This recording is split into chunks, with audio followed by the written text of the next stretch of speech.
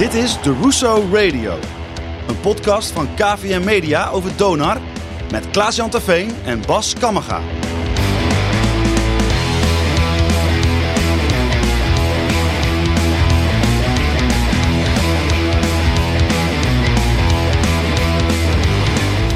We zitten weer op ons oude stekkie aan het Zuiderdiep in stad en die is nog steeds gedempt. Nummertje 61 is voor proeflokaal Hooghout. Donar moest midweeks afreizen naar Gelderland voor de uitwedstrijd bij Joost United. Nou, en die weet ook weer waar ze staan. Dit is seizoen 1, aflevering 19.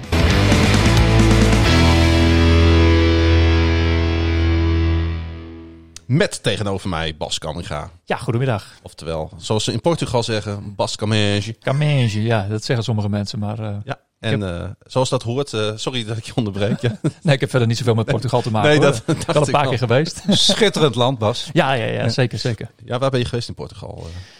Onder andere in Lissabon. Ja, is een fijne stad, hè? Ja, ik ben altijd iemand van de steden, dus... Ja, ik ook. Ja. Ik moet zeggen, ik ben wel meer fan van Porto dan van Lissabon persoonlijk. Ook daar ben ik geweest. Ja, dus, het voelt iets meer zeg maar als het Groningen van Portugal. Hè? Dan is, als Lissabon Amsterdam is, dan is Porto Groningen. Zo zie ik dat een beetje. Maar goed, u hoorde hem al even, jij hoorde hem al even, onze gast. Die we keurig aan het hoofd van de tafel hebben neergezet. Zoals dat hoort bij belangrijke gasten. Jan Posma, van harte welkom. Ja, dank je. Ook ik hou van Porto, moet ik zeggen. Een leuke stad. Ja. Lekker strand en heerlijke wijn. Ik wou net zeggen. Port. Ja. Ik heb daar wel zo'n... weet je, ze slaan daar de port op in de heuvels. En dan kun je de heuvel in met een rondleiding. En aan het eind krijg je dan port te drinken. Ja, dat...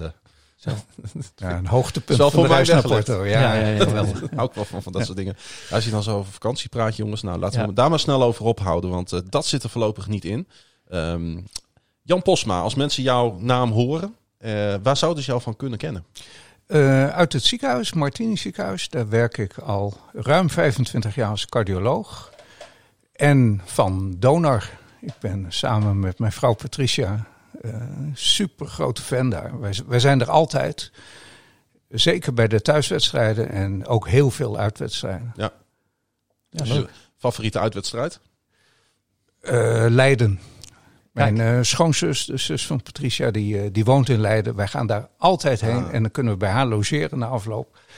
Zij is daar ook als vrijwilligster bij onze tegenstanders, ZZ Leiden. Werkt als verpleegkundige bij de EHBO daar. Dus zij staat ook altijd, is ook altijd in de hal. Dus beren gezellige uitwedstrijd. Dus je zou kunnen zeggen dat basketbal een grote rol in het leven van de familie speelt. Zeker. Ja.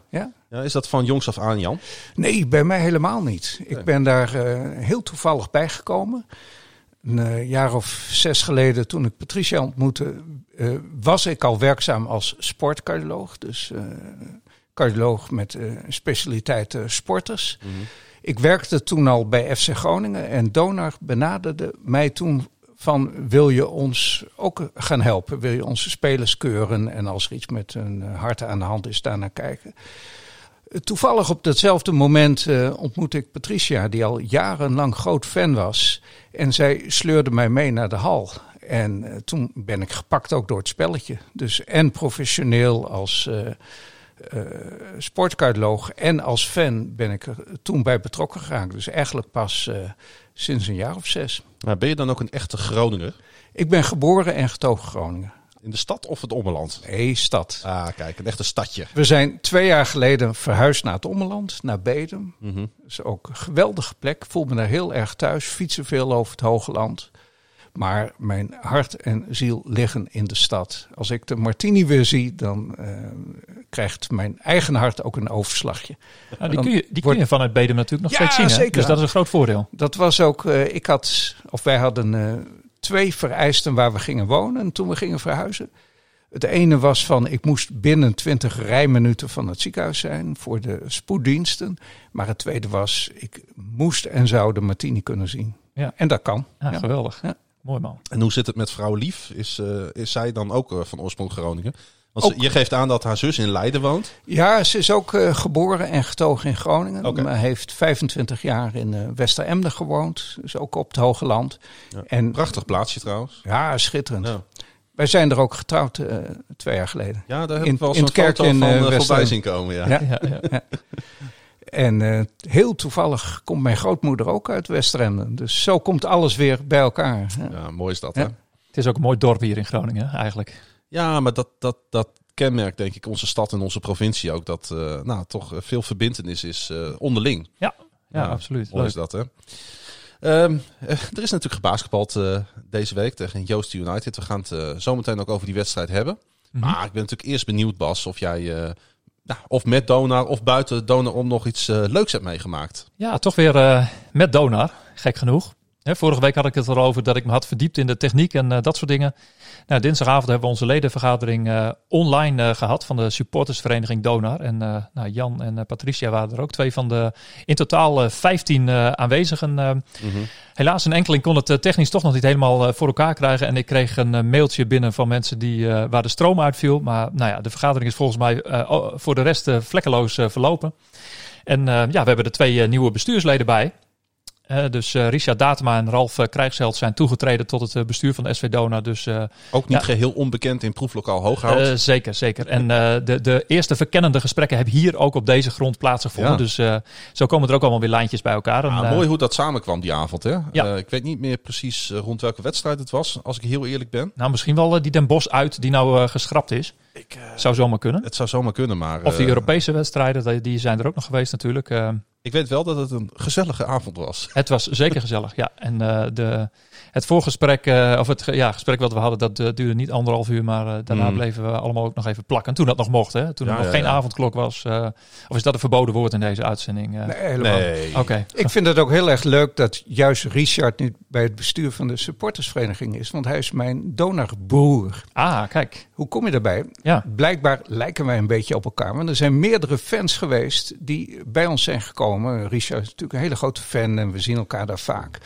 En die denken dat wij broers zijn. Ja. Nou, genetisch zijn we het niet. We hebben een andere vader en een andere moeder. Maar qua donargevoel zijn wij echt donarbroers inderdaad. Dus als we elkaar tegenkomen zeggen we, hey broertje. En dat is, Wat grappig, ja. Nou, ik begin ook een beetje mijn best te doen. Want het zou ook wel te maken kunnen hebben met de baardgroei. Want die hebben jullie natuurlijk allebei. Dus misschien dat de mensen daardoor een beetje in de war raken. Dus ik heb hem in deze lockdown ook laten staan. Dus misschien dat we straks ook wel broers van elkaar worden, Jan. Zou zomaar kunnen. Join the family. Okay. Je bent welkom. Nou ja, ik heb ook enige baardgroei. Ja, maar ik doe niet meer mee. nee, merk ik. weet ik niet. Jullie hebben wel meer jaren opgebouwd bij Donar. Dus, mijn haar wordt ook wat wilder. Ja. Ik had een afspraak bij de kapper staan zoveel week geleden. En precies op dat moment was de lockdown. Dus dat duurt nu ook even. Ja. weer een beetje die 60s look. Jan. Mijn kapsel gaat ook doorgroeien. Maar goed, laten we naar jouw hoogtepunt van deze week gaan. Ja, nou ik moet eerlijk zeggen, ik heb gewoon een hele leuke week achter de rug. Ik ben natuurlijk volop begonnen bij NDC Mediagroep. Mediahuis tegenwoordig. Mm-hmm. Om dat even heel kort toe te lichten. Mediahuis heeft begin dit jaar NDC Mediagroep, waar het Dagblad van het Noorden en Sikkom onder vallen, overgenomen. Dat betekent dat wij nu als Dagblad, als Sikkom, onderdeel uitmaken van hetzelfde concern als bijvoorbeeld De Telegraaf, om maar iets te noemen. Het is bij veel mensen natuurlijk bekend. Ja. En ik heb gewoon met heel veel plezier aan artikelen gewerkt deze week. Ik ben gaan schrijven, ik ben gaan bellen. Onderzoekjes gedaan naar verschillende zaken. Wat moet ik zeggen? Artikel over drugsoverlast rond de Westerhaven geschreven. Artikel over de Ladylijn geschreven. Infrastructuur gaat me altijd zeer naar het hart. Ik heb ook bij NS gewerkt, 7 jaar lang. Dus ik denk dat ik het virus daar een beetje opgepikt heb. Het goed virus wel te verstaan. Ja. En ik vond het heerlijk om daarmee bezig te zijn deze week. Oh, maar jouw werk gaat dus veel breder dan alleen sport als verslaggever. Ja, zeker. Okay. Ja. Eigenlijk alles wat er in deze stad zich afspeelt. Hoe moet ik dat zeggen? Past bij de doelgroep van Sikkom. Ja. Het is toch een wat andere stijl dan het Dagblad hanteert. We schrijven wat losser, we schrijven wat meer misschien voor de studenten, voor de jongere mensen in deze stad. Aan de andere kant merken we ook dat eigenlijk iedereen Sikkom wel leuk vindt. De jongeren van geest, die zijn er heel veel, hè? Ja, vandaar, want ik ben groot fan van Sikkom. Precies. Met name hun onderzoeksjournalistiek. Ik vind het leuke verhalen altijd. Ja, het is meer de je bij de U van het Dagblad, denk ik. Ja, precies. NRC heeft ook zoiets, NRC Next. Ja. Wat meer gericht ook op de wat lossere schrijfstijl in de journalistiek. Nou ja, ik heb een hele leuke week achter de rug. Maar je kon het niet laten om toch nog wat over FC Groningen te schrijven, toch? Ik heb ook nog wat over FC Groningen geschreven, inderdaad. Een column, een wat persoonlijkere column ook. We gaan altijd vaak op zoek naar de wat andere invalshoek. Mm-hmm. Kijk, iedere mainstream media heeft bijvoorbeeld al wel geschreven over het feit dat FC Groningen nu weer een beroep doet op supporters en sponsoren. Gezien de huidige financiële situatie in de coronacrisis. Ja. Nou, dan kijken wij van, hoe kunnen we dat nou anders aanvliegen dan alles wat al gemeld is? Nou, en zo kijken wij er een beetje naar. Ja, leuk. Ja, dus dat is begonnen en ik hoop dat er nog vele mooie artikelen mogen volgen. Ja, en wij ook, want dan kunnen we weer wat lezen. Maar het mag natuurlijk niet in de weg staan van deze nu al legendarische podcast. Nee, en dat doet het ook niet. Want misschien levert het alleen maar meer inspiratie op ook. Dat zou kunnen, inderdaad. Dus dat het elkaar versterkt. Jan, ik heb begrepen dat jij ook een bijzondere ontmoeting had deze week. Rendezvous. Ja, ik ben zelf niet super sportief, maar de sport die ik doe naast zo nu en dan wat zwemmen en een beetje fietsen is golf. En dat is gelukkig een heel corona-veilige sport. Die kun je nog steeds doen. Het is buiten, afstand tot mensen. Dus gisteren toen ik een vrije dag had, even naar de golfbaan in Glimmen. De baan zelf was dicht, te nat, te veel regen gevallen. Maar de oefenfaciliteit was open. En ik reed daar de parkeerplaats op. En ik zag al een Donar-auto staan. Dus ik werd al ietsje enthousiaster. Kom daarbij de oefenfaciliteit en wie staan daar naast mij te spelen? Will Morton en Devonte Lacey. Natuurlijk uiterst sportief, soepel aan het slaan en ik werd daar heel vrolijk van. Waarom werd ik daar vrolijk van? Niet omdat ik deze twee jongens zag, want ik had ze natuurlijk wel eerder gezien bij de keuring die wij voor Donar doen. Maar om de manier waarop zij met elkaar omgingen. Het was heel duidelijk dat zij, naast dat ze collega's zijn, ook echt goed bevriend waren. Gingen heel vrolijk met elkaar om. En wat ik heel boeiend vond, was de manier waarop zij aan het golfen waren. Echt zo hypercompetitief. Elk balletje wat ze aan het slaan waren, gingen ze kijken van wie is de beste van ons twee.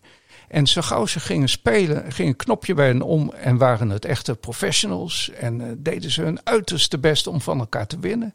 En zo gauw die bal geslagen was, hup, het knopje ging weer terug. En ze waren weer vrienden, waren aan het dollen, aan het grapjes maken.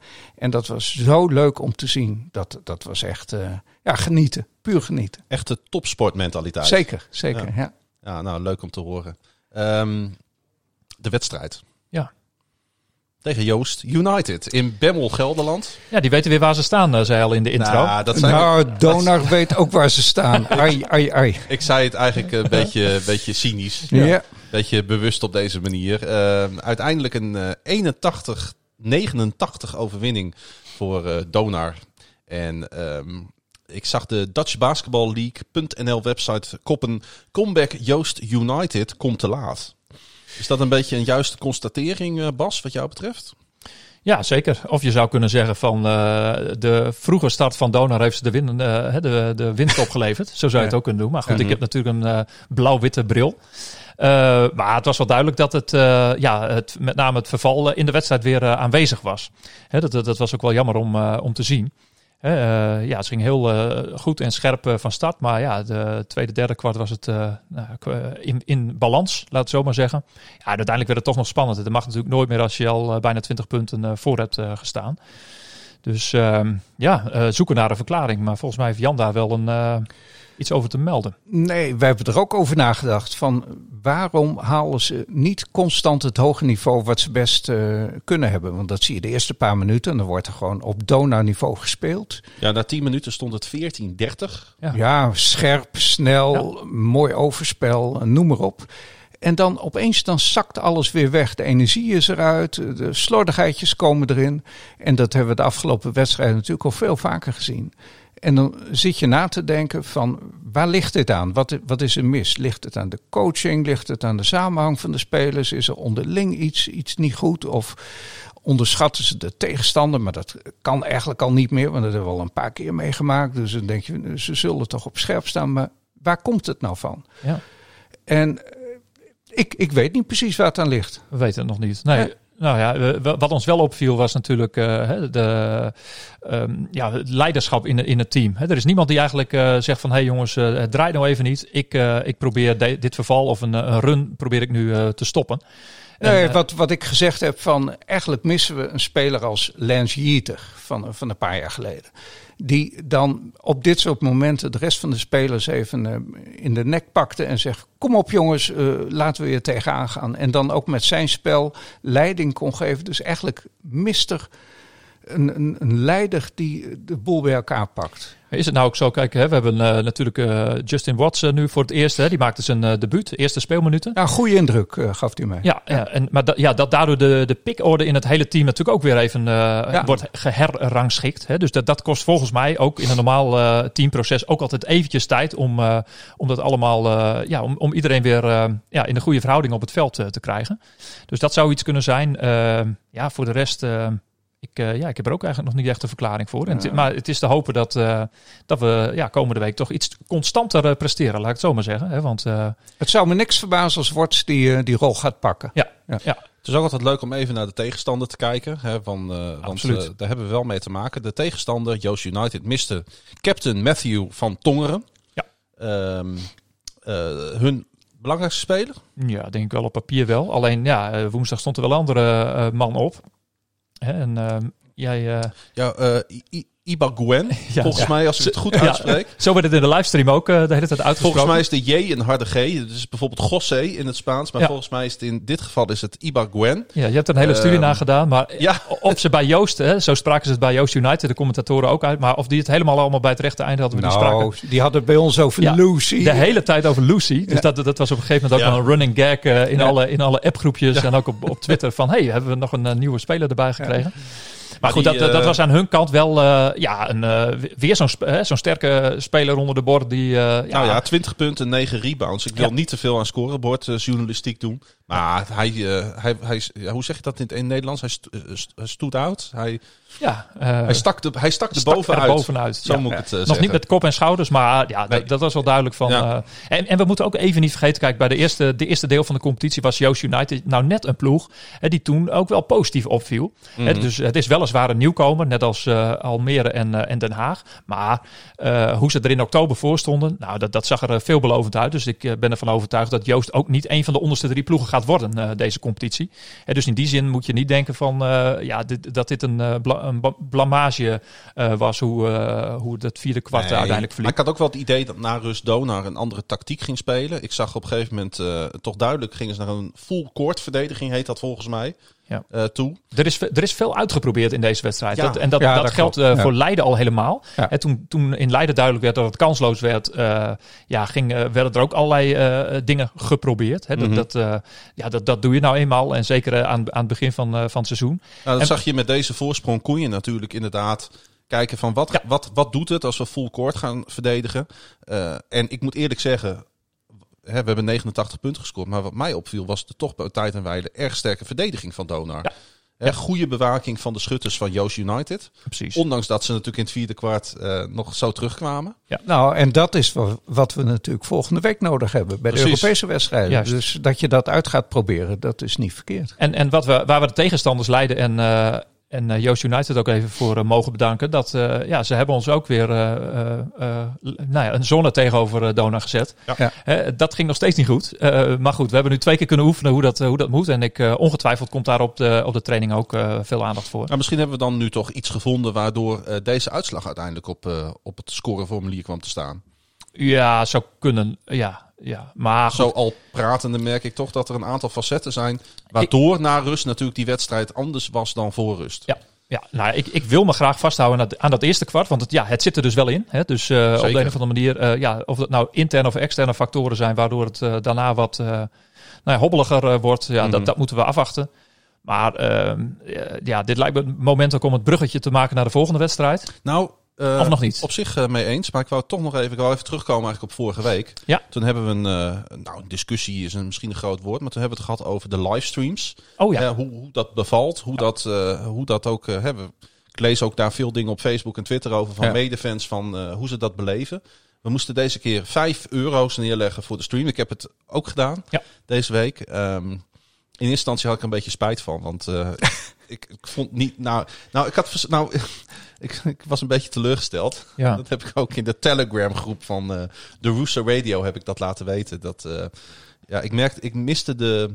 Hoe noem je dat? De Chromecast-functie in de app. Ja, die werkt niet. Nee, die doet het en gewoon toen niet. had ik hem gevonden op de laptop, want daar stond hij wel. Ja. Ja. En toen werkte die niet. En ik denk, verdorie, heb ik hier €5 voor neergelegd. Ik wil dat op mijn televisie kunnen streamen. Precies. Ik snap jouw gevoel helemaal. Kijk, er is een hoop discussie over wel en niet betalen. Aan de ene kant denk ik van... ik vind het ook wel logisch, want als ik naar een uitwedstrijd ga... dan moet ik daar ook een ticket betalen. Ook al heb ik een goldcard van Donar. Ja. Dus dat ik moet betalen vind ik prima. Aan de andere kant, de kwaliteit is dusdanig slecht... dat ik met mijn laptop met een kabeltje naar mijn tv moet... en dan een prima beeld krijgen enzovoort. Maar dan denk ik, als ik moet betalen... dan moet het ook met een Chromecast... met één druk op de knop moet het werken. En dat werkt niet. Bij mij niet en bij meerdere anderen ook niet. Bij niemand. Die Chromecast is sowieso niet goed te schakelen. En de meeste smart TV's die pakken het signaal ook niet in één keer op. Het is een waardeloos signaal. Ik liep er bij Leiden nog tegenaan. Toen was ik bij iemand anders te gast om te kijken. Daar kreeg het ook in eerste instantie via onze tablet en mobiel niet voor elkaar. En uiteindelijk dus met een laptop dan weer wel. Ook wel via wifi. Dus, kijk, we zijn YouTube gewend en dat moet de standaard zijn. Ja. Dus dat moet het gebruiksgemak zijn. En welke prijsstelling daarbij hoort, dat doet er nog niet eens zoveel toe. Ik vind ook weer Joost United die heeft er meerdere camera's op staan.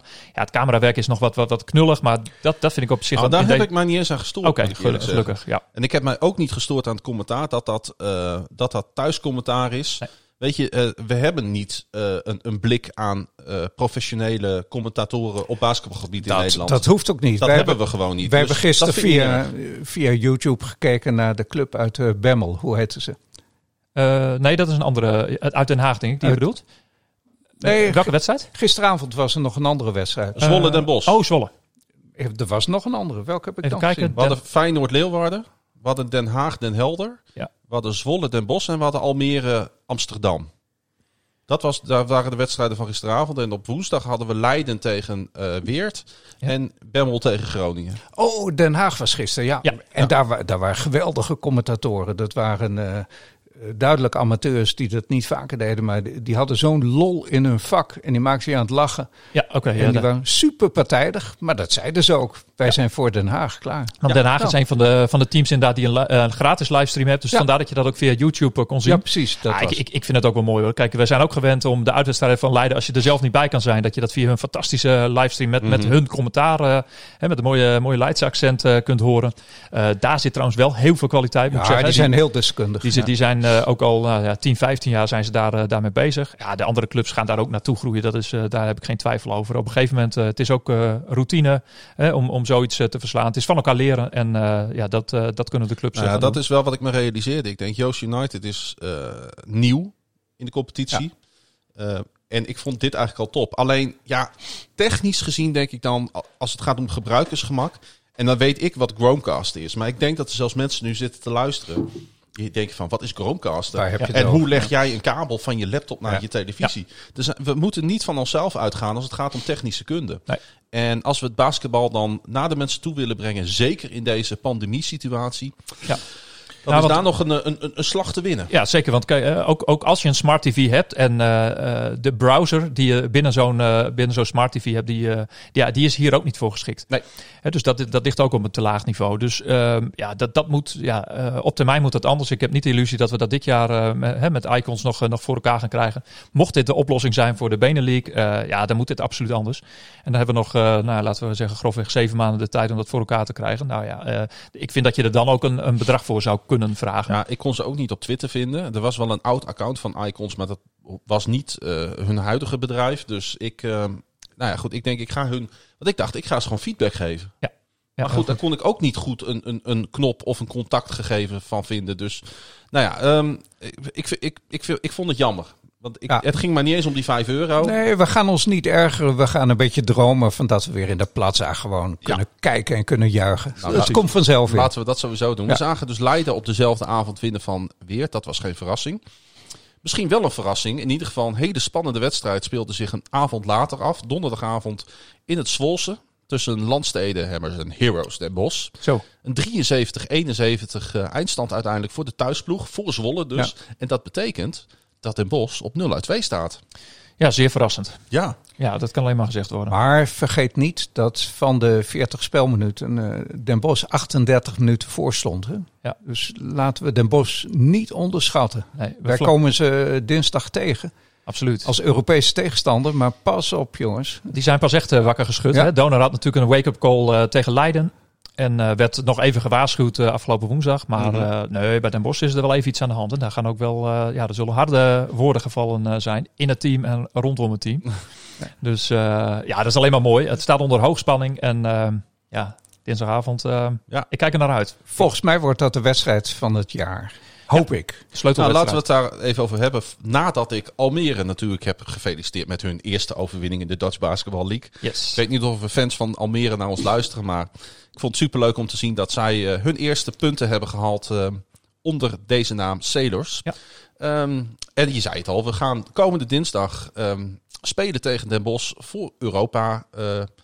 Ik moet zeggen Europa League. FIBA Europe Cup heet dat spel. Ja. Excuses. Ik was even de naam kwijt. Ik was in de war met voetbal. De wedstrijd tussen Heroes en Donar inderdaad in de Maaspoort. In Den Bosch.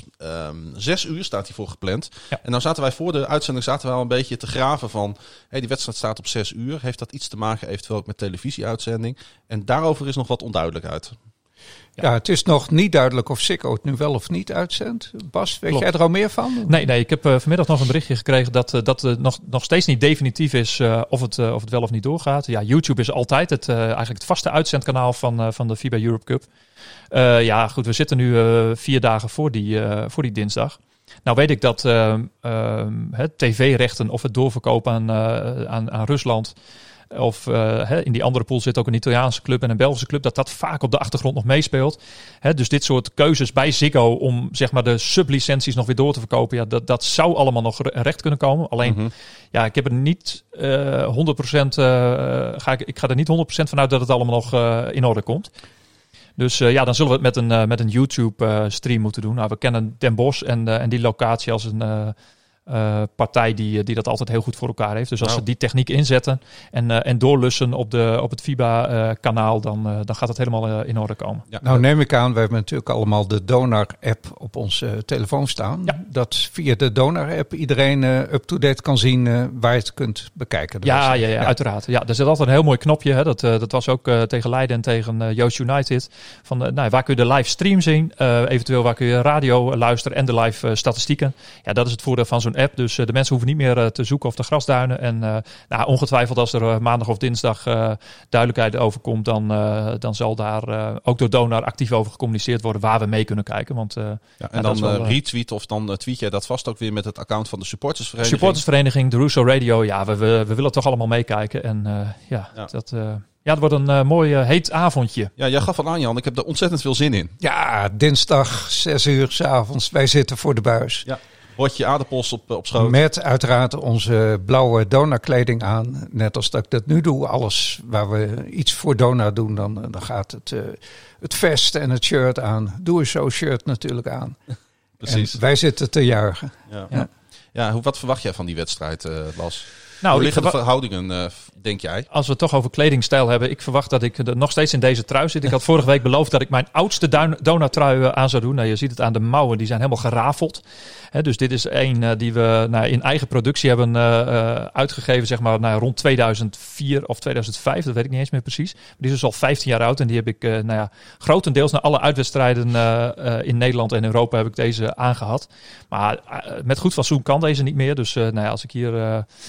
deze doe ik bij hoge uitzondering doe ik hem dus nog een keer thuis aan voor de tv. Ja, wat verwachten ervan was je vraag, geloof ik. Ik wijd alweer veel te veel uit. Maar dat hoort een beetje slap lullen hoort bij een podcast. Ben niet zo'n kledingexpert. Nee. Dan wil ik toch wel even een lans breken voor onze Donar shop. Die ook een online mogelijkheid heeft om te bestellen. Kijk, alle ondernemers hebben natuurlijk ontzettend zwaar deze coronaperiode. Dat is nog lang niet afgelopen. Nee. Dus er is een hele mooie Donar-shop waar je nieuwe trui kunt kopen, Bas. Ja, dus doe je best. Dat ben ik ook van plan, hoor. Dus ik zat er al een beetje naar uit te kijken in december dat de shop toen even eenmalig open zou gaan voor een middag. Maar ja, goed, dat werd door die beperkingen toch weer helaas afgeblazen. Dus hopelijk dat we dat eind februari kunnen inhalen. Want ik heb inderdaad nog een mooie kortingsbon liggen. En ik heb ook wel wensen om nieuwe kleren te kopen. Want de detailhandel zit ook op slot. Terug naar Den Bosch.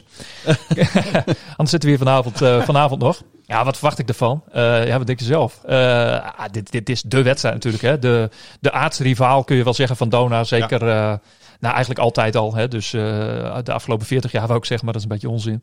Want het is 82 het kampioenschap geweest. En daarvoor waren het ook al de noordelijke en de zuidelijke grootmacht. Ze hebben iets meer streepjes achter hun naam staan. En dat willen ze daar ook graag altijd weten. En we zijn met een grote inhaalrace bezig. Want over 3 jaar willen we ook zo'n mooi sterretje boven ons logo hebben. Hè, van de 10 vol maken. Nou, daar heb je in Europa, kun je dat niet verdienen. Maar die sentimenten spelen altijd mee. Rood tegen blauw. Nou ja, je kunt het allemaal uittekenen. Maar het sportieve gedeelte. 2 ploegen die toch nog zoekende zijn. Is het nog een nadeel dat we in Den Bosch spelen? Nee. Zie jij dat niet direct? Nee, we hebben eigenlijk een thuisvoordeel. Want de laatste wedstrijd die we daar speelden, wonnen we. Zonder publiek. En tegen Donar. Die zaten we hier te kijken in deze kroeg. Het was een geweldige wedstrijd. Nou, de meeste spelers die er toen rondliepen, die zijn er nu ook weer bij. Sterker nog, Den Bosch heeft op oefenwedstrijden daarna niet meer gewonnen. Nee, dat klopt. En ook nog niet weer thuis gespeeld, denk ik. Maar bij Den Bosch is natuurlijk wel het een en ander veranderd. Hè? Alleen daar hebben ze nog niet de winnende formule gevonden. Hè. Ze hebben dus, wat Jan net ook al zei, ze speelden eigenlijk heel goed tegen Zwolle. Alleen ze wisten het niet te closen, zeg maar. Hè. Dus de wedstrijd niet af te ronden. Ja, dat is natuurlijk wel een zorg. En dat vertrouwen is bij beide ploegen broos. Mm-hmm. Maar het is een geweldige match-up. Ik ben echt heel erg benieuwd. En ik stiekem denk ik een beetje van, als de knop dan echt omgezet wordt, zoals de heren De Fonte Lacey en Will Moreton zo mooi op de golfbaan kunnen. Ja, dat kunnen natuurlijk al die gasten. En ze weten echt wel met z'n allen dat dit de belangrijkste wedstrijd van het jaar is. Sterker, en waarschijnlijk ook blijft, gek genoeg. Mm-hmm. Iedereen zou denken van, de prijzen staan aan de eindmeet. Maar het verloop van deze wedstrijd en misschien ook wat de uitslag, die gaan bepalen met wat voor sentiment je dit halfjaar verder ingaat. Bas, kun jij mij nog uitleggen wat het belang van deze wedstrijd is? Er zijn volgende week 3 Europese wedstrijden voor Donar. Ja. En als we deze wedstrijd van Den Bosch winnen, wat betekent dat? Als we winnen, dan kun je zeggen dat we eigenlijk door zijn naar de volgende ronde. Stiekem. Dan zijn die andere 2 dus niet zo van belang. Leg eens uit, hoe zit dat? Ja, we zitten in een pool van 4. De bovenste 2. Dus Den Bosch zit daarin. Parma Perm uit Rusland en Boris Sven uit Wit-Rusland. De bovenste 2 gaan door.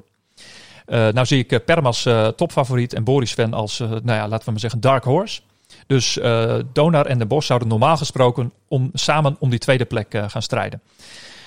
Dus nogmaals, de bovenste 2 gaan door. Maar er is nog een achterdeur. Er zijn 6 pools en 4 van de nummers 3 uit die pools, 4 daarvan, die gaan ook nog door naar de volgende ronde. Dus zelfs met 1 overwinning maak je nog kans om door te gaan naar de volgende ronde. En dat houdt dus ook in dat Donar speelt eerst tegen Den Bosch. Nou, die is al cruciaal, want dat gaat echt wel, de winnaar daarvan heeft dus grote kans. Dan speelt Donar tegen Perm. Nou, die is topfavoriet. Dat zou ook geen schande zijn om daarvan te verliezen. Hoewel elk team natuurlijk altijd voor de winst zal gaan. En Donar speelt toevalligwijs, die omzetting is gisteren gedaan, alsnog de allerlaatste wedstrijd. Vrijdagavond om 9 uur spelen we tegen de Wit-Russen. En met een beetje doorrekenen zal die wedstrijd altijd nog van belang zijn om te kijken of we alsnog dus een van die beste nummers 3 kunnen worden. We kunnen dan het telraam er weer bij pakken zoals we een paar jaar geleden ook hebben gedaan. We weten op dat moment exact wat er nodig is om alsnog naar de volgende ronde te kunnen gaan. Ja, dus in feite heeft Donar... Heeft ook met scoren te maken, denk ik? Ja, heeft ten eerste natuurlijk met het aantal overwinningen in die pool te maken. Uiteraard. Maar vervolgens ook met het doelsaldo. Ja. Dus het puntenverschil. Dus elke wedstrijd is ook heel belangrijk. een grote nederlaag of een grote overwinning is voor zijn doelsaldo natuurlijk... Je moet niet een vierde kwart laten lopen. Absoluut nooit. Maar dit betekent dat het winnen van Den Bosch, los van dat we altijd van Den Bosch willen winnen natuurlijk, nu nog veel belangrijker is. Precies. Dus het wordt echt een geweldige wedstrijd dinsdag. Ja, beide ploegen zijn hiervan op de hoogte. Dus de uitgangspunt is voor beide ploegen precies hetzelfde. Maar de winnaar van die tweestrijd, die staat met 1,5 been in de volgende ronde. Hè, want van de in totaal 24 ploegen, als je dit even meerekent, gaan er dus 16 door naar de knock-out fase. En dat is eind maart. En daar zullen dus weer van die bubbeltjes worden opgezet. Dan in een veel korter formaat met als het ware 2 halve finales en een finale. Waarbij 1 ticket voor de grote finale ronde te verdienen is. Want ik vroeg mij af, even nog los van dit. Want ik dacht, ik wist niet wanneer het gespeeld zou worden. Mm-hmm. Want ik zag een gat in het speelschema tussen 13 februari en 27 februari. Maar dat heeft niks met Europees basketbal te maken? Ja, nou wel met Europees basketbal, maar dan van de landenteams. Dus er is ook nog een internationaal window. Ja. En daar gaat dus het Nederlands herenteam ook weer op pad. Hè, want die hebben ook nog weer kans om het EK te kunnen halen. Ja. En dan is het goed gebruikt dat de nationale competities dus ook stil liggen. Oké, nou dan is dat ook duidelijk. Dus als ik het goed begrijp, strijden we in principe voor de tweede plaats. Ja. Met Den Bosch. Juist. En het wordt spannend. Dat kunnen we. Het is een kraker. Deed mij zelfs een klein beetje denken aan dat Ajax en PSV en Feyenoord tegen elkaar speelden in de Europa League. Ja. Dat je op Europees niveau 2 Nederlandse teams tegenover elkaar hebt staan. Ja. Dat is toch wel heel bijzonder. Hè? Ja, ik moet zeggen dat een paar maanden geleden toen we hoorden dat Donar en Den Bosch in dezelfde pool zaten, toen dacht ik van waardeloos, is helemaal niks. Maar nu het dichterbij komt, het is eigenlijk geweldig. Ja, en het heeft ook zoveel praktische voordelen. Hè? Helemaal de manier waarop we deze bubbel nu toch naar Nederland hebben gekregen. En alles ernaar uitziet dat het nu ook echt doorgaat. Hè? Want dat blijft natuurlijk elke keer een dagkoers. Ja. Ik heb ook al iets meer over het programma van Donar te horen gekregen. Ze gaan zondag afreizen. Ze zijn vandaag allemaal getest op corona. Dus daar zullen ze morgen de eerste uitslagen van krijgen. Bij aankomst worden ze nog een keer getest. En eigenlijk worden ze dagelijks getest. Want voor elke wedstrijd worden ze ook nog een keer getest. Wow. Dus er gaan heel wat wattenstaafjes doorheen in Den Bosch. En hopen dat iedereen natuurlijk fit is. Nogmaals, zondag komen ze aan. De maandag hebben ze de gelegenheid om nog te trainen. Voor de rest is er heel weinig trainingsruimte in de hal. Want tussen dinsdag en vrijdag worden daar, behalve deze 6 wedstrijden in de pool van Donar, nog 6 wedstrijden in de pool van Mons gespeeld. Ja, dus dat op dinsdag en vrijdag is het vanaf 12 uur 's middags gewoon wedstrijden spelen achter elkaar. En woensdag en donderdag is dan overdag net iets meer ruimte. Coach Rudesh die heeft vanmiddag een online persconferentie gegeven. En die heeft gezegd van die trainingsmogelijkheden zullen ze niet al te veel gebruik mee maken. Als je nu nog niet goed getraind bent, zei hij van dan ben je eigenlijk te laat. Ja. Dus ze zullen allicht nog een aantal schottrainingen doen. En ze hebben ook de beschikking over een eigen afgeschermd gedeelte van een gym. Hè, dus een workout ruimte waar ze dus nog wat conditionele en krachtoefeningen kunnen gaan doen. Maar in principe 3 wedstrijden binnen 4 dagen. Dan heb je natuurlijk ook niet heel veel andere vloermomenten meer nodig. Ja, het is soepel blijven en je gewrichten goed houden. En dat is het. Ja, absoluut. Ja. En een beetje dat balgevoel krijgen. Ja. Maar nogmaals, de jongens hebben toevallig al in de Maaspoort gespeeld. Dus dat is echt een groot voordeel. Ja. Want elke hal heeft weer zijn eigen karakteristiek. En een echte wedstrijd daar gespeeld hebben. Dat heb ik wel eens aan de Nederlandse jongens gevraagd. Als je nou weer in zo'n bemmel komt. Zoals dan een ander voorbeeld wat helemaal nieuw is. Ja, dan hebben we het over richtlijnen en zichtlijnen. Ja, absoluut. Richtpunten en zichtlijnen, zo moet ik het zeggen. Ja. En je hebt van die hallen waar de baskets uit het plafond komen. Daar zal ik straks ook nog eens op terugkomen in mijn terugblik naar het verleden. Dus dat is gewoon een verschil. En in die zin voor deze jongens een voordeel. Justin Watts, de nieuweling, die heeft natuurlijk daar al een heel seizoen lang gespeeld. Dus toch een klein beetje ook thuisvoordeel. Reisafstanden is helemaal niet meer van belang. Nee. Ja, dus hartstikke mooi om naar uit te zien. Ja, 3 wedstrijden in 4 dagen. Doet dat nog wat met je hart?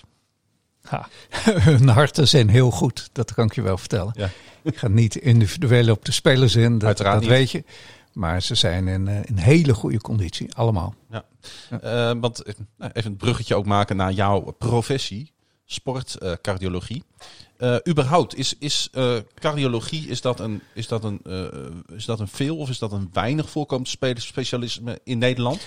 Er zijn een paar sportcardiologen in Nederland. Dat zijn er niet heel veel.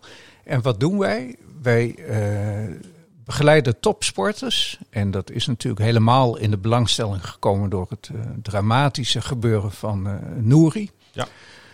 Daarvoor was er ook wel aandacht voor het hart, maar nu natuurlijk nog veel meer. Dus we keuren heel veel topsporters.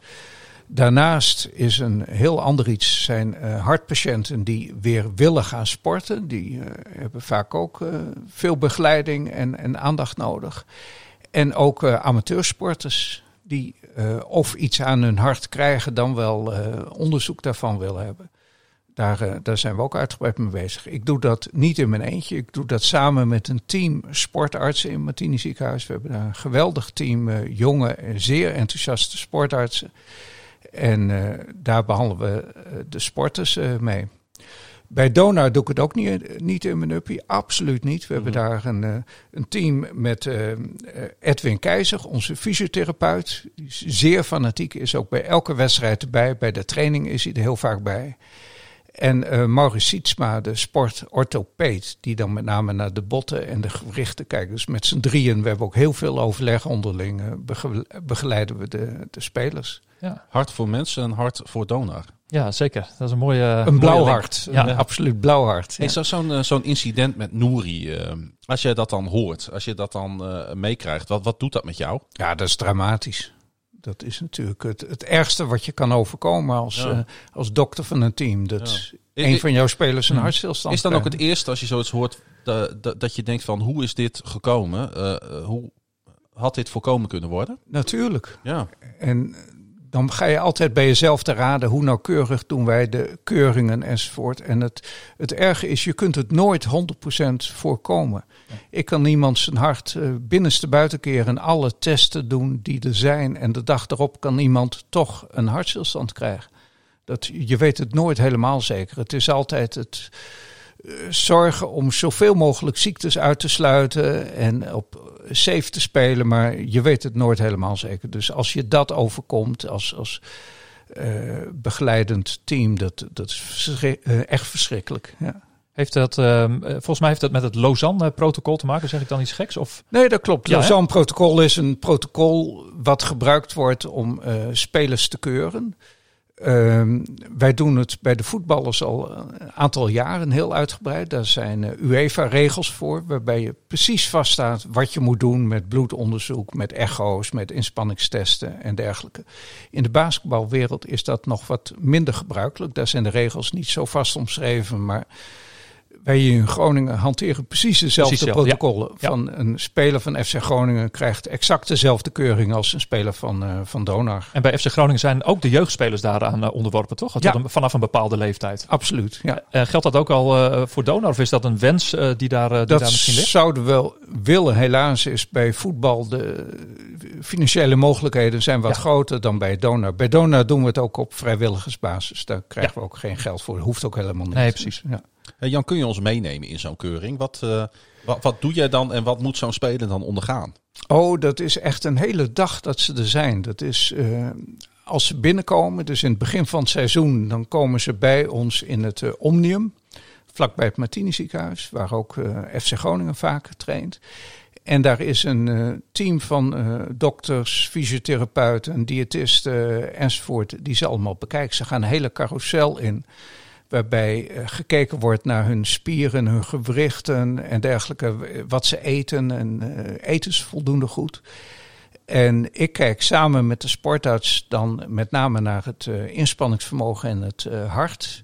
Wat wij doen is een heel uitgebreid lichamelijk onderzoek, waarbij ook bijvoorbeeld naar het vetpercentage wordt gekeken. Want sommige spelers hebben een heel aanzienlijk gewicht, maar natuurlijk ook een enorme lengte. En vaak hebben ze heel weinig vet. Want dan lijkt het alsof het dikke, vette mannen zijn. Maar dat is helemaal niet zo. Dat zijn puur spieren. Mm-hmm. Wat we ook gaan doen is een hartfilmpje maken. Een inspanningstest op de lopende band. Waarbij we bij de inspanning ook het zuurstofopname gaan meten. Ze krijgen een masker voor. En gaan steeds sneller lopen. En dan maken we hartfilmpjes erbij en kijken hoe het hart erop reageert. Dat is trouwens nog wel aardig. Want in het begin deden we dat net als bij de FC Groningen spelers op de fiets. Totdat we erachter kwamen dat dat soms niet helemaal goed ging. Omdat er natuurlijk een aantal Amerikanen waren die van hun leven nog nooit op een fiets hadden gezeten. Nee. Toen zijn we overgestapt op de lopende band. En dat kunnen ze natuurlijk als geen ander. Ja, precies. We doen bij alle spelers ook een uitgebreid echo-onderzoek. Om te kijken of er niet een aandoening van de hartspieren is. En als we aarzelen gaan ze ook nog in de MRI-scanner. Dus echt een onderzoek waarbij elke speler wel bijna een complete dag onderzocht wordt. Ja, maar daarbij moet ik gelijk denken natuurlijk aan de situatie Daley Blind. Die iets aan zijn hartspier had. Ja. Als jij dat dan hoort in het sportjournaal, dan weet jij hoe laat het is. Ja, eigenlijk wel. Ja. Ja. En dat proberen we te voorkomen door er heel uitgebreid naar te gaan kijken. En toch staat deze jongen nu weer 90 minuten lang steeds op het veld. Ja, ga ik even niet op in. Oké, heel goed. Oké. Ja. Nee. Iets heel anders dan. De frequentie van zo'n onderzoek. Is dat jaarlijks weer? Of is dat alleen bij nieuwe spelers? Of is er een soort nakontrole? Of Donar bekijken we elk jaar iedereen heel grondig. Heel goed. Ja. Zeker. Ja. Absoluut. Ja. En dan kun je daar ook, worden die waarden dan ook nog weer naast elkaar gelegd? Ik pak de oude er weer bij. Ja. Oké. Ja, interessant. Hey Jan, ik vroeg mij af, niet dat het heel belangrijk is, hoe oud ben jij ondertussen? Ik ben 60 jaar nu. Ja, dus... Maar ik voel me nog steeds 20, als je dat bedoelt. Ja. Nee, precies. Maar dat betekent dat ook dat de laatste jaren van jouw carrière gaan aanbreken? Ja, zeker. Ik doe deze sportcarrière nu een jaar of 10. Ja. En ik werk nog een jaar of 5, 6, 7. Zoiets. Precies. En ik zie steeds meer sporters, ook gewone patiënten hoor. Dus ongeveer een kwart van de patiënten die ik zie zijn sporters of topsporters. Maar 3/4 ook gewone patiënten. Blijft ook ontzettend leuk. Ja. En ik heb nog steeds veel plezier in mijn werk.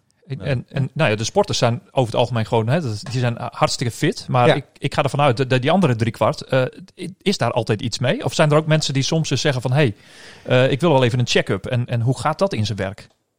Meestal zijn dat patiënten die wat hebben, die via een spoedopvang bij ons zijn binnengekomen met hartaanval of ritmestoornis en dergelijke. En soms zijn het mensen die gewoon gekeurd willen worden, maar dat moet eigenlijk niet via ons. Okay. Dan adviseren wij van ga naar de sportarts. En dat kan via de huisarts of rechtstreeks naar de sportarts in het ziekenhuis. En die doen dan een heel uitgebreide keuring. Want er is natuurlijk meer in het lichaam dan alleen het hart. Uiteraard. Die kijken naar de longen, naar de spierengewrichten en naar alles. En als die dan denken van er is mogelijk iets met hart aan de hand, dan komen ze direct bij mij. Kan het doorverwezen worden. Ja, want dat is toch wel ook een thema, hè? Healthy aging. Hè? Dus dat er steeds meer aandacht is voor preventie, zeg maar. Hè? Voordat het te laat is. Dus eigenlijk voor elke sporter heel goed. Maar zeker ook de sporter op wat gevorderde leeftijd. We krijgen steeds meer mensen, dan zijn ze 40, 50, 60. En denken van ik heb al een tijdje niet heel intensief gesport.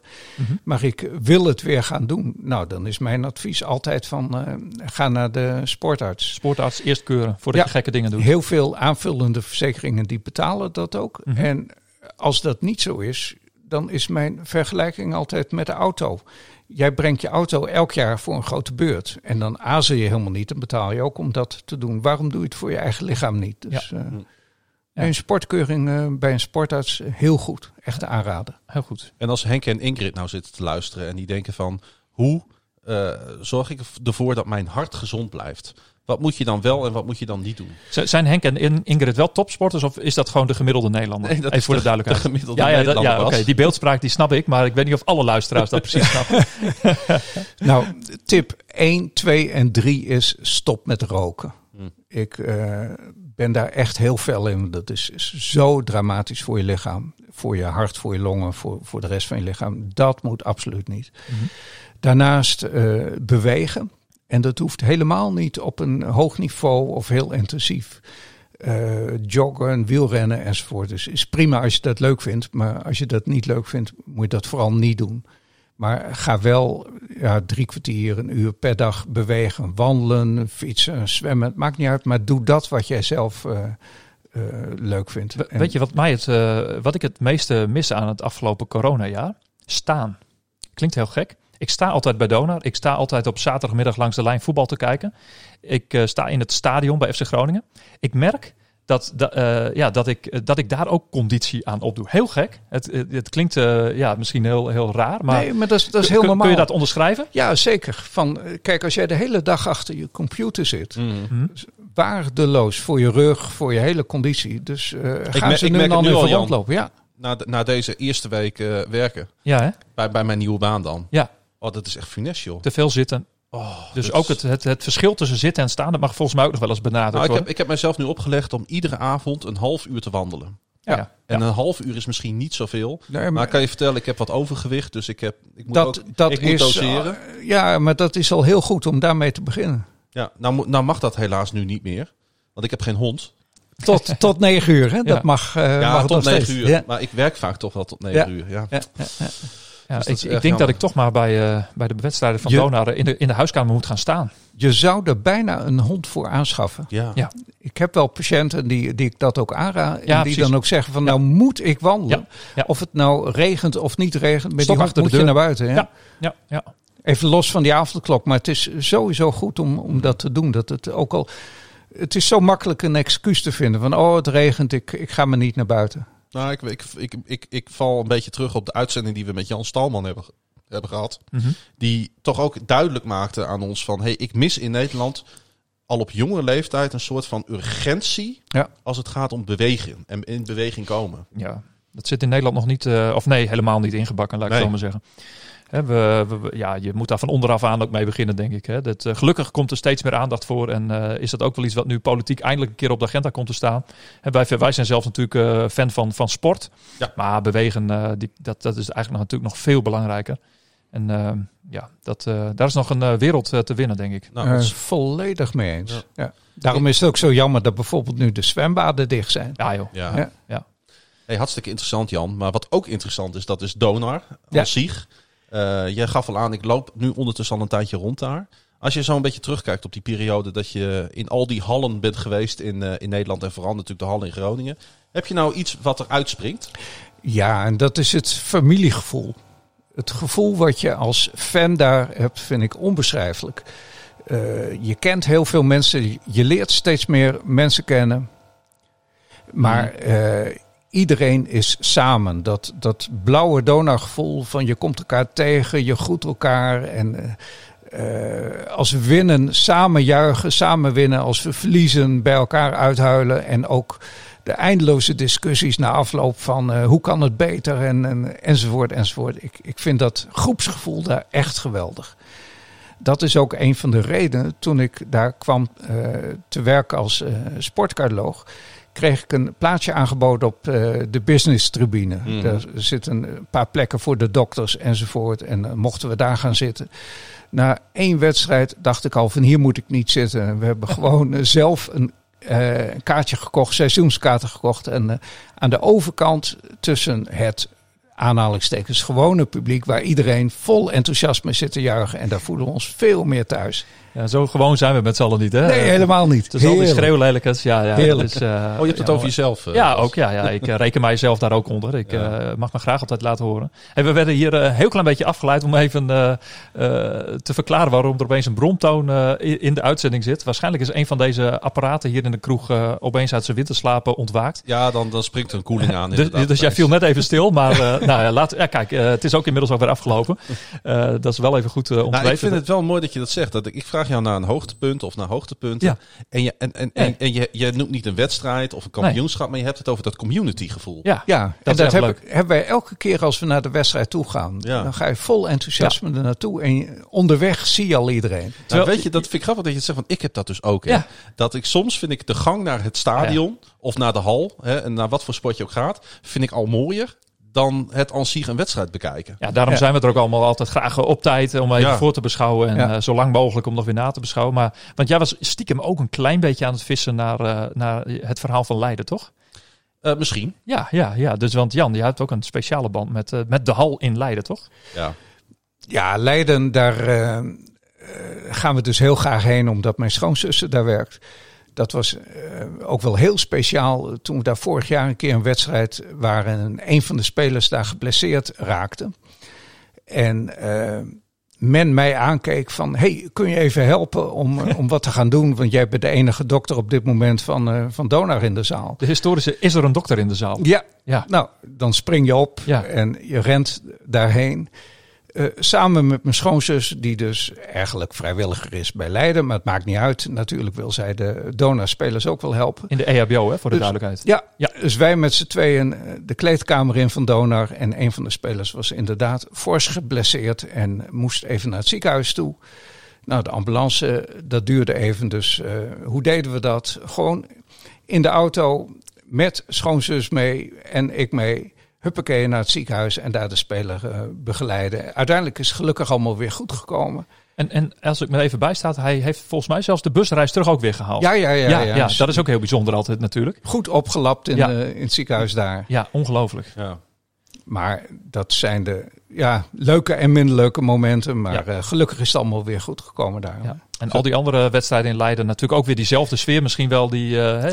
dan moet ik zeggen, wij zijn er altijd als supporter. En ik zit daar niet in mijn rol als dokter. Als het moet, dan moet dat even. Maar we zijn... dan fanatieke supporters. En dat hoekje vlak bij de bank. Ik vind het altijd leuk om mee te kunnen kijken wat er dan gebeurt bij de trainers en de spelers. Ja, en Leiden is een geweldige hal. Het is bloedheet altijd, zoals je weet. Ja. Dus het is letterlijk bloed, zweet en tranen daar. Maar heel leuk. Mooi. Ja, en het is vaak spannend. Altijd spannend. Ja, en ook een hele goede na dit jaar. Goede onderlinge sfeer tussen de Donar-supporters en de Leidse supporters. Ja, nee, dus die band, dat is ook iets wat wij... ik loop iets wat jaartjes langer mee, maar sinds de komst van Leiden in de Eredivisie hebben we die band ook echt letterlijk opgebouwd. Mm-hmm. Want wij vonden dat heel interessant. Nou, Leiden en Groningen zijn ook natuurlijk vergelijkbare steden. En we hebben daar onder aanvoering van Lennart Dorrepaal. Lennart, als je luistert, de hartelijke felicitaties nog met je 47e verjaardag. Hebben we daar gewoon iets heel leuks op gebouwd. Ook een pre-party, afterparty daar geregeld. Over en weer. Hè, want ze zijn hier op de Grote Markt. Hebben ze ook bonnetjes in de Grote Griet. En de drie gezusters, die waren langer dan menig basketbalspeler. Dus het was super gezellig. Dat tekent het ook wel. En ja, tuurlijk zijn er ook wedstrijden geweest waar je elkaar even niet zo leuk vindt. Op het moment dat de wedstrijd bezig is, maar daarvoor en daarna, er is nooit gedoe. En dat vind ik heel prettig. Nee, het leuke van Leiden vind ik, na de wedstrijd inderdaad, je bent samen bij de bar, samen naspreken. En dan ben je vrienden en geen tegenstander meer. Absoluut. Ja. Dat is typisch Leiden. Ja. Ja. En toch nog even stiekem natuurlijk lachen van als je wel gewonnen hebt of niet. Maar dat hoort er allemaal bij. Ja. Dat is het mooie van de sportbeleving, vind ik. Ja. We gaan naar JD. Ja, leuk. Moet het nog ingeleid worden, Bas? Of gaan we luisteren? Ja, nou, deze keer spreekt hij mij niet aan. Dus let heel goed op. Okay. Nou, ik vind... Ja, je mag nog iets over zeggen van tevoren natuurlijk. JD is een goede vriend. Ik vind hem echt een geweldige speler. Daarnaast is zijn schoonmoeder ook nog vele jaren mijn secretaresse geweest. Dus ik heb echt een band met JD. Dat is de reden waarom ik ook een nummer 8 shirt aan heb nu. Ja. En ik hoop ook dat 8 een retired nummer wordt. En, dat zou zomaar kunnen. En wordt aan gewerkt. Laten we gaan luisteren wat JD te zeggen heeft. Oké. Jan, what's up man? Een echte Donar-fan. Ik wil zeggen, dankjewel voor jouw ondersteuning voor mij en ook Donar door alles de jaren. En genieten van morgen. Ja, hij sprak dit gisteren in, dus hij heeft het over vanmiddag. Nou ja, dat genieten. Ik zie jou met een brede smile. Ja, dit is leuk, hè? Even zo'n persoonlijke noot van Jason. Hij is altijd aardig, altijd vrolijk, positief. Hele positief denkende man. Ik vind hem echt geweldig. Ja, een man met een groot sporthart. Oh. Hè? Om nogmaals die te maken. Ja, leuk. Absoluut. Hey, sinds 1951...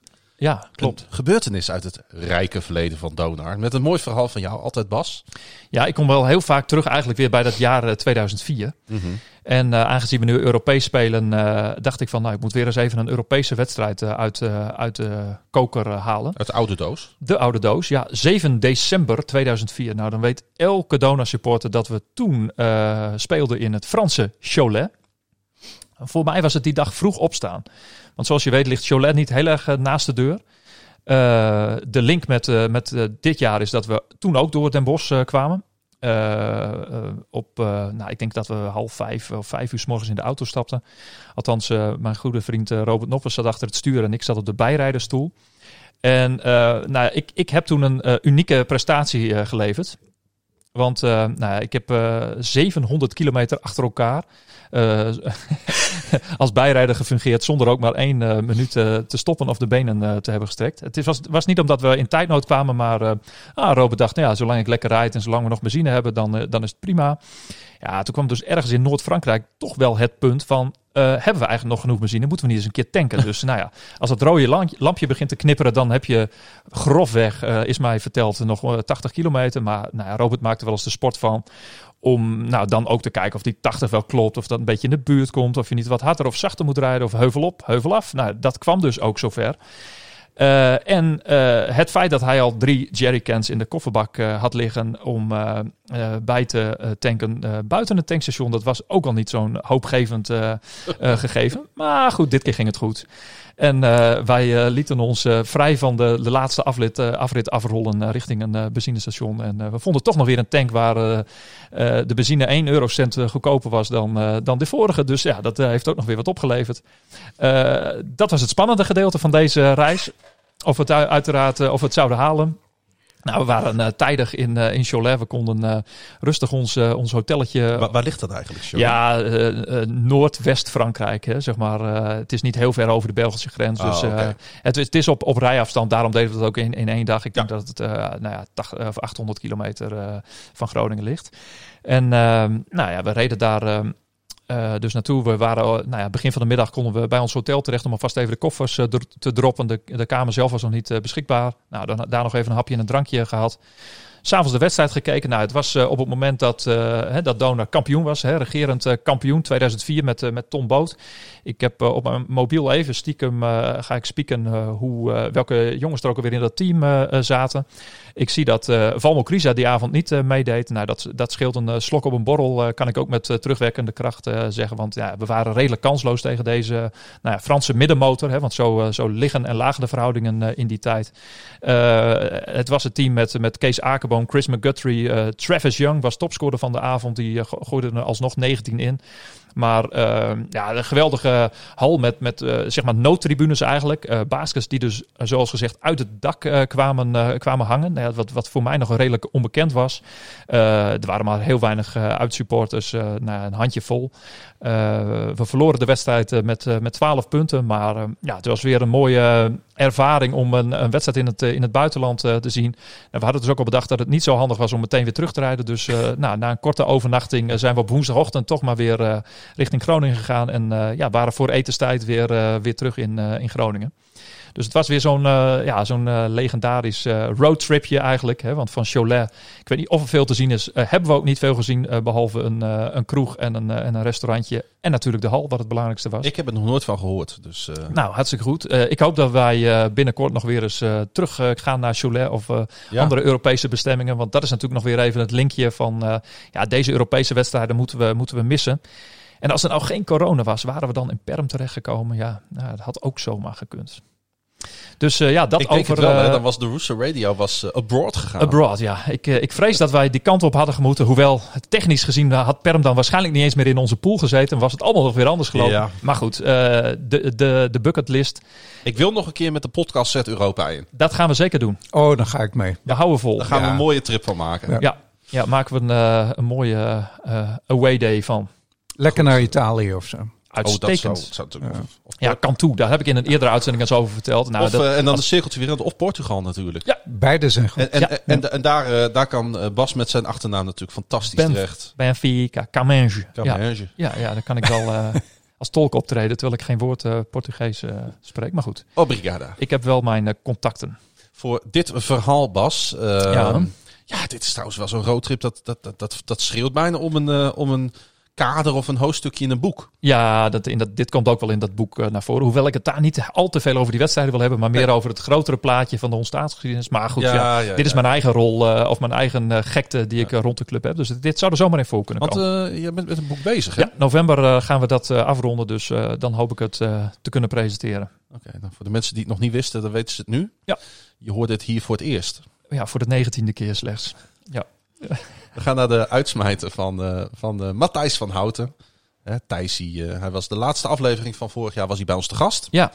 En we gaan luisteren naar wat hij ons en de luisteraars te vertellen heeft. Ja.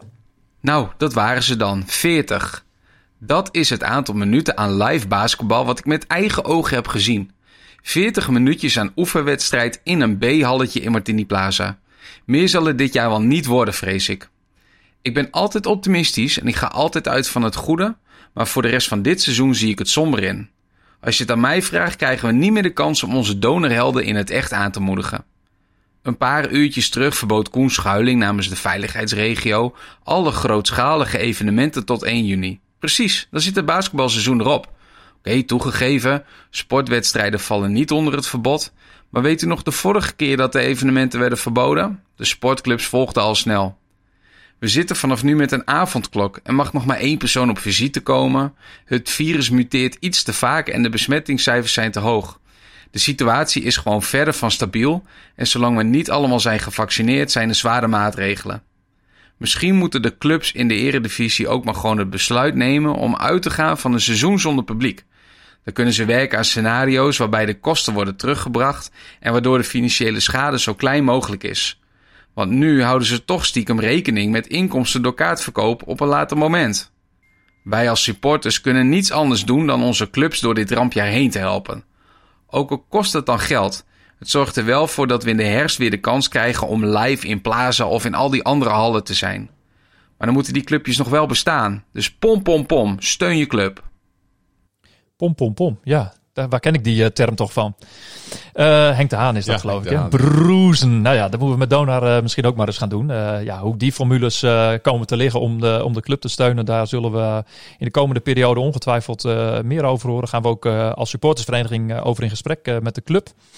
Maar ja, dat het in ieders belang is dat we volgend jaar nog weer een competitief team op de vloer hebben staan. Dat is natuurlijk evident. En misschien is het wel heel verstandig en ook realistisch om er in ieder geval vanuit te gaan dat we op deze manier door moeten. Nou, FC Groningen is natuurlijk een beetje een soort van voorloper hierin. Ja, precies. We hebben het afgelopen week alweer bekendgemaakt van jongens, help ons, steun ons. Als je het kan missen. Ja. Moet Donar ook misschien naar die tactiek kijken?